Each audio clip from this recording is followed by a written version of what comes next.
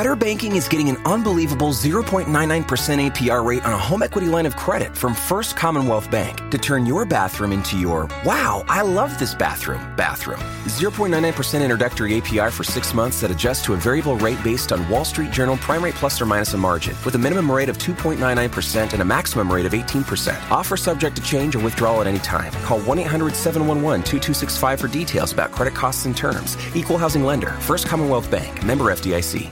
Better Banking is getting an unbelievable 0.99% APR rate on a home equity line of credit from First Commonwealth Bank to turn your bathroom into your, wow, I love this bathroom. 0.99% introductory APR for 6 months that adjusts to a variable rate based on Wall Street Journal prime rate plus or minus a margin, with a minimum rate of 2.99% and a maximum rate of 18%. Offer subject to change or withdrawal at any time. Call 1-800-711-2265 for details about credit costs and terms. Equal housing lender. First Commonwealth Bank. Member FDIC. Welcome into DC On Screen, episode 312. Sorry, God.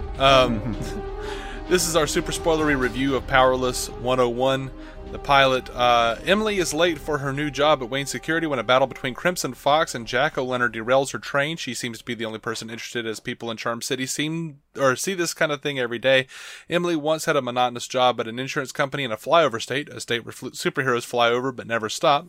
Now she's off to make a difference in an office with a bunch of quirky inventors who are quirky and make products like the Joker anti-venom epipen.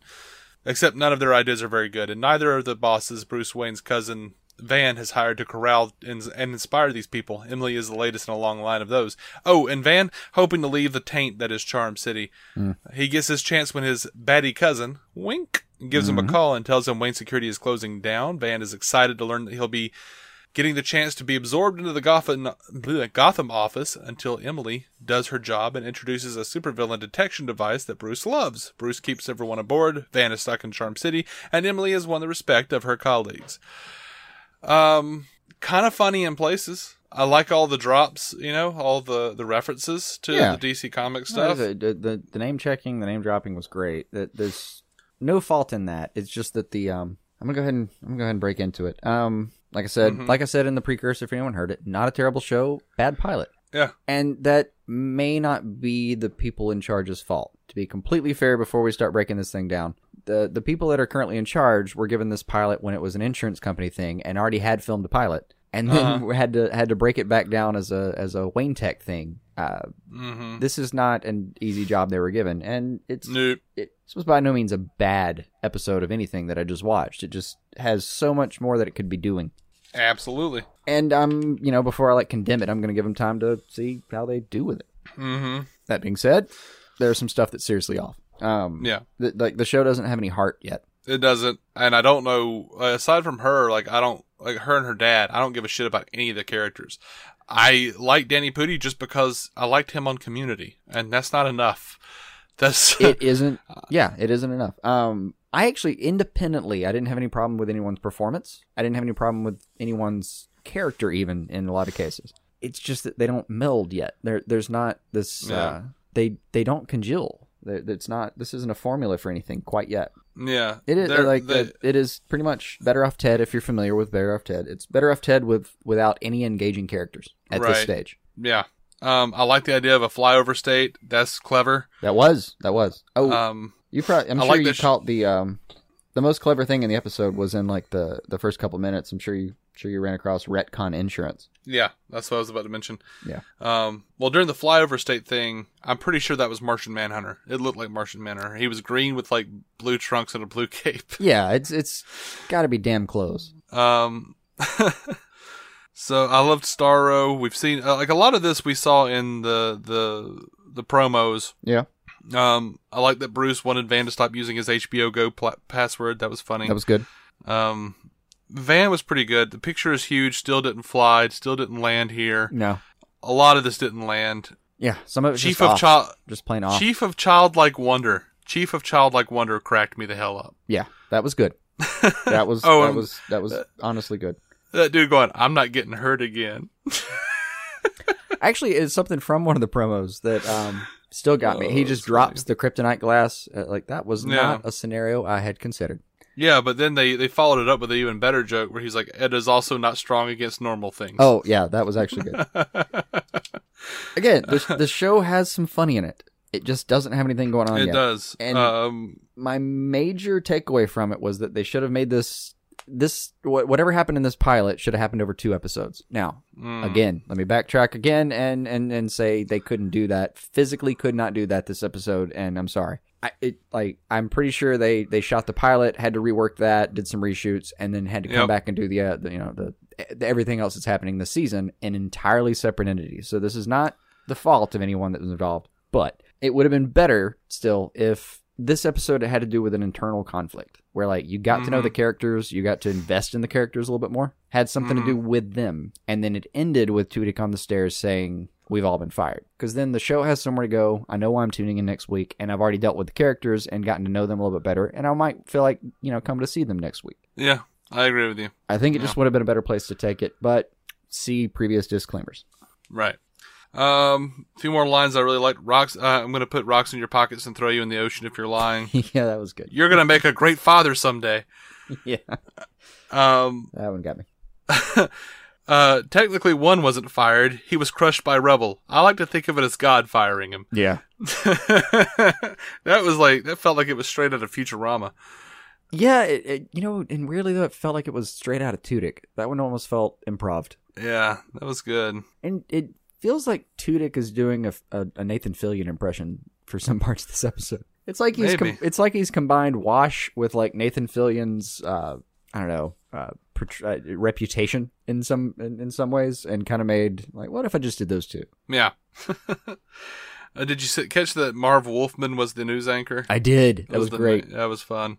On the paper at the very beginning, President-elect Luthor vows to make Metropolis super again. Yeah. Yeah. I loved all the references. I really did. The opening credits looked amazing. Oh, their actual opening credits. A, the music is great, actually, and B, it looks fantastic. Great, homage to the first Action Comics with Superman. It was phenomenal. Honestly, it was good. It was good. Yeah. If they can make the rest of the show as good as their intro, they'll be fine. Yeah.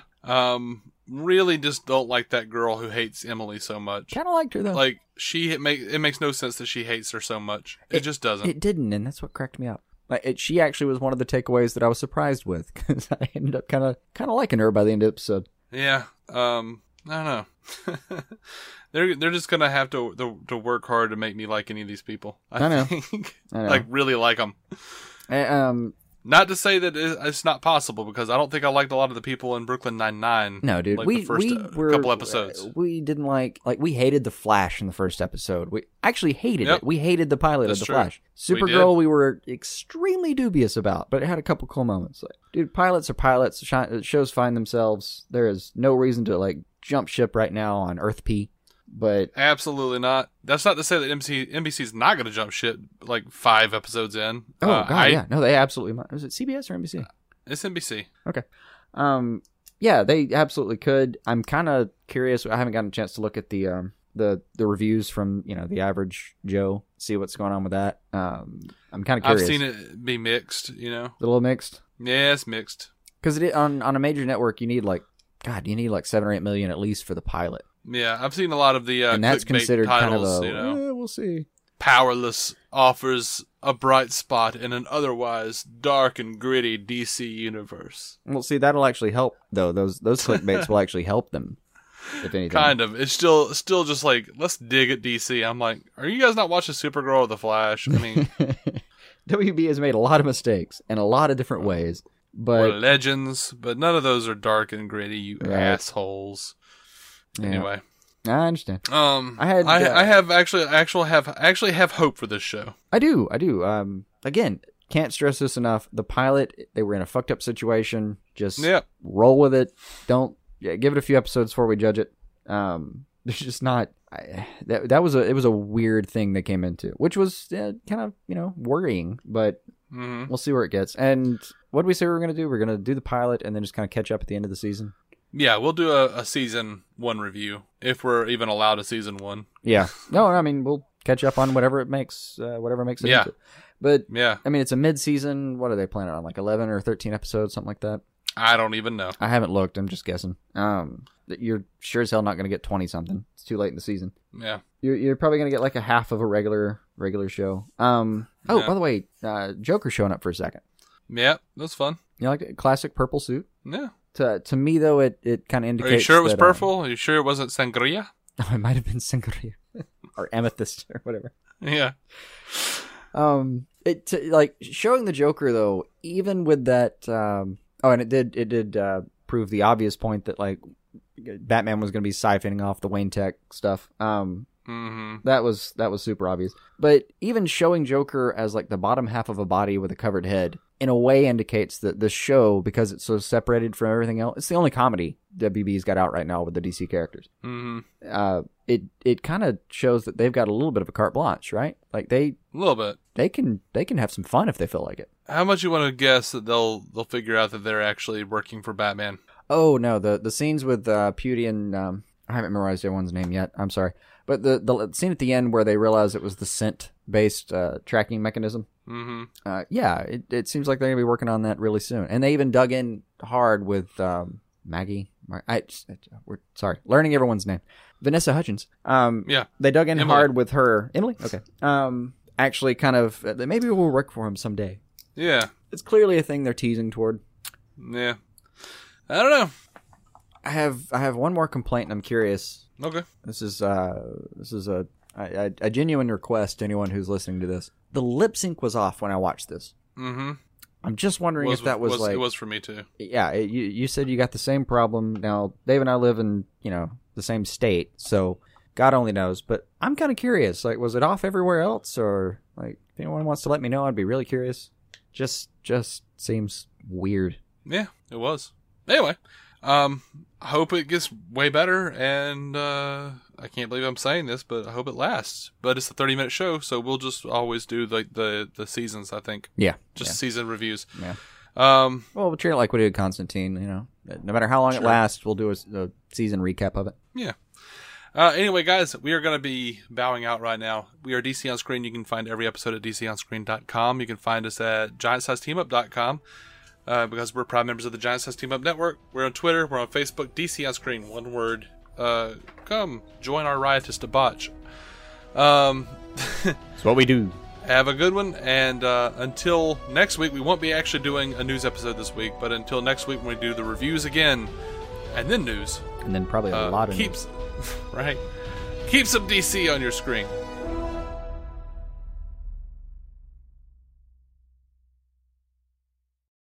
Now more than ever, it's important for you and your family to enjoy the spaces you're in most often. Visit FergusonShowrooms.com to shop online or schedule a personalized consultation to meet with our experts at your local Ferguson, bath, kitchen, and lighting gallery. Together we'll help you make the most of home and create a space you'll love to live in. Get started on your project and discover extraordinary products like the Quartz Luxe Undermount Kitchen Sink from LK. Better Banking is getting an unbelievable 0.99% APR rate on a home equity line of credit from First Commonwealth Bank to turn your bathroom into your, wow, I love this bathroom. 0.99% introductory APR for 6 months that adjusts to a variable rate based on Wall Street Journal prime rate plus or minus a margin, with a minimum rate of 2.99% and a maximum rate of 18%. Offer subject to change or withdrawal at any time. Call 1-800-711-2265 for details about credit costs and terms. Equal housing lender. First Commonwealth Bank. Member FDIC.